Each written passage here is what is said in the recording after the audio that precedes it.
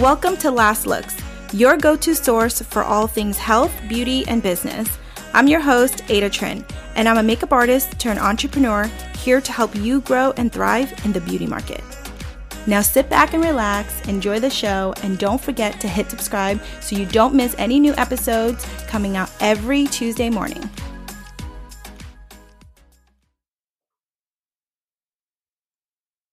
Hey guys, welcome back to the Last Looks podcast. This is episode 6. And today I have a very special guest. Her name is Vyvy Tran. She is a very good friend of mine. We worked together on set several times. And Vyvy was nominated for Best Makeup Effects in 2019 for the movie Paddleton on Netflix. Welcome to the show. Hi, thank you. First of all, I just want to say, Vyvy, I'm very impressed with you. Thank you. That's so sweet. Seriously. So anyone listening, I'm pretty sure you guys know my best friend, Brittany. Brittany and I are both makeup artists. And last year we worked on a show that flipped union, and Vyvy came in to help us for a couple days. And honestly, Vyvy, you were the hardest working person we know. You were always standing there with your bag, waiting to just jump in at any given moment for a touch-up. I'm like, yes, girl, you get it. Yeah, you have to be ready. You have to be like on the move all the time, ready to jump in like a ninja and jump out before anybody even notices you got in there. Exactly. You're good at that. But what impresses me even more is not just your hard work, but everyone in the industry seems to know you, girlfriend. Ooh, I mean, I like getting to know people, and I like getting to have the opportunity to learn from other people too. So I love it. You're such a natural. And I was flipping through Netflix a couple of months ago. I have to be honest, I didn't watch Paddleton yet, but I was like, wait, didn't Vyvy just get nominated Best Makeup Effects for this movie? Man, I should watch it, but I don't get around to watching a lot of TV. No worries. I mean, it's still going to be on there. So, just check it out whenever you have a chance. Yeah, but how awesome. Is this your first nomination? Yes, this is my first nomination. I want to start off by asking you, how many hair and makeup people were on Paddleton? Just me, myself, and I. So just one. So with Paddleton not being a union film, it allowed me to do both makeup and hair. And because we were on location and it was such a low budget, we only had the opportunity for only myself to be on the entirety of the film. Okay, so that's crazy to me because I saw the trailer for it and it looks really high budget. I did not know. It does. Yeah. It looks really great. They did a fantastic job putting everything together. Sorry, I didn't watch the movie. Can you tell us how many main actors you have on a day-to-day basis?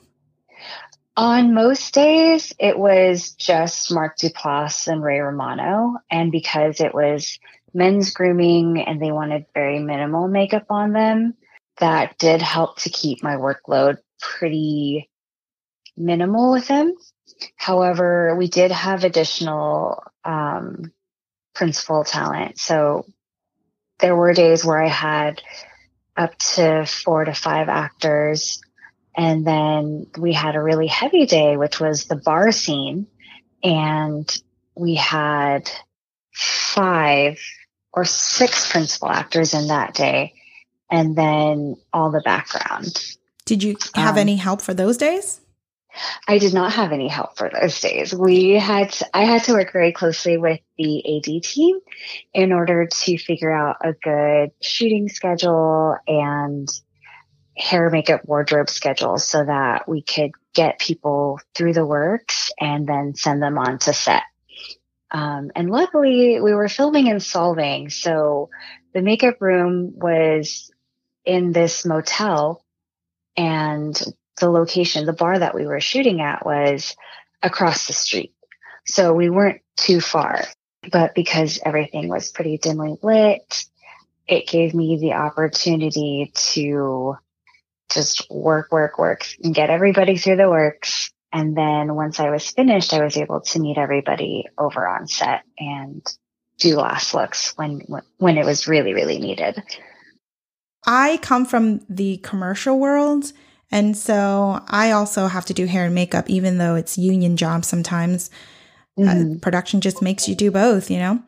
Yeah. But after 3 people, I'm like, all right, I need a break. Somebody need to help me. Like, because it's a lot of work. So kudos to you. Thank you. It is a lot of work. And I think something that gets overlooked is that hair and makeup are 2 totally different muscles that you have to flex and 2 different gears that you have to switch into. So that's why there are 2 different departments in our union. And it makes for things to work so much more efficiently that way too. And one person could be working on hair and the other person could be working on makeup, and it gets things done a lot faster. Yes, I agree with that, because hair is completely different from makeup. Anyone that thinks hair and makeup are the same thing, y'all need to go to beauty school. It is not the same thing. No. When you're creating a character, what is your inspiration? The inspiration really comes from the background story of the not the actors, I'm sorry. It comes from the background story from the characters. So when I'm reading through a script and it doesn't already explain much about the character themselves, as far as their backstory goes, I like to collaborate. And I think it's really important to collaborate with those working on the story too. So I'll ask the director questions regarding what the background story of this character is, what they envision for this character to look like, to be like, to act, what they like to wear. So I'll also collaborate and talk to costumes, and even like the art department. I'll ask them, so what color palettes were you guys thinking for this character? So based off of that, I am able to see, I'll have a better understanding of the world in which the character lives in. And based off of all of that information, I can build the inspiration for what the character will look like. What's your favorite go-to products in your kit? How many products can I list off for my must-haves in my kit? What's your number one go-to? Like the one thing in your kit that you're like, I cannot live without this. One of my favorite products that I recently discovered a little later last year is the Weleda Skin Food, which they have in the original cream and then they have it in the light cream. So it's a moisturizer that you can use on the face, but you can also use it on the body. And I love that it's a cleaner skincare line. And it's also pretty affordable too. Skin Food, is that the brand? Skin Food. And it comes in a green bottle, like a green squeeze bottle. Oh, yes. I recently had the honor of working with Patty Dubroff, and that is something that she uses every time. Oh, it's amazing. Yeah, it's a really good product. And it's great if you want to add like a little dewiness to the tops of the cheekbones. I know like for commercials, sometimes it's really nice to show off the dewiness of skin. So if you like just tap that onto the cheekbones, it gives a nice glow. When you go makeup shopping, what are you looking for in a product? Are you looking for convenience of a product, packaging? Are you looking for something that's long lasting? Are there any tips of finding products when you're shopping?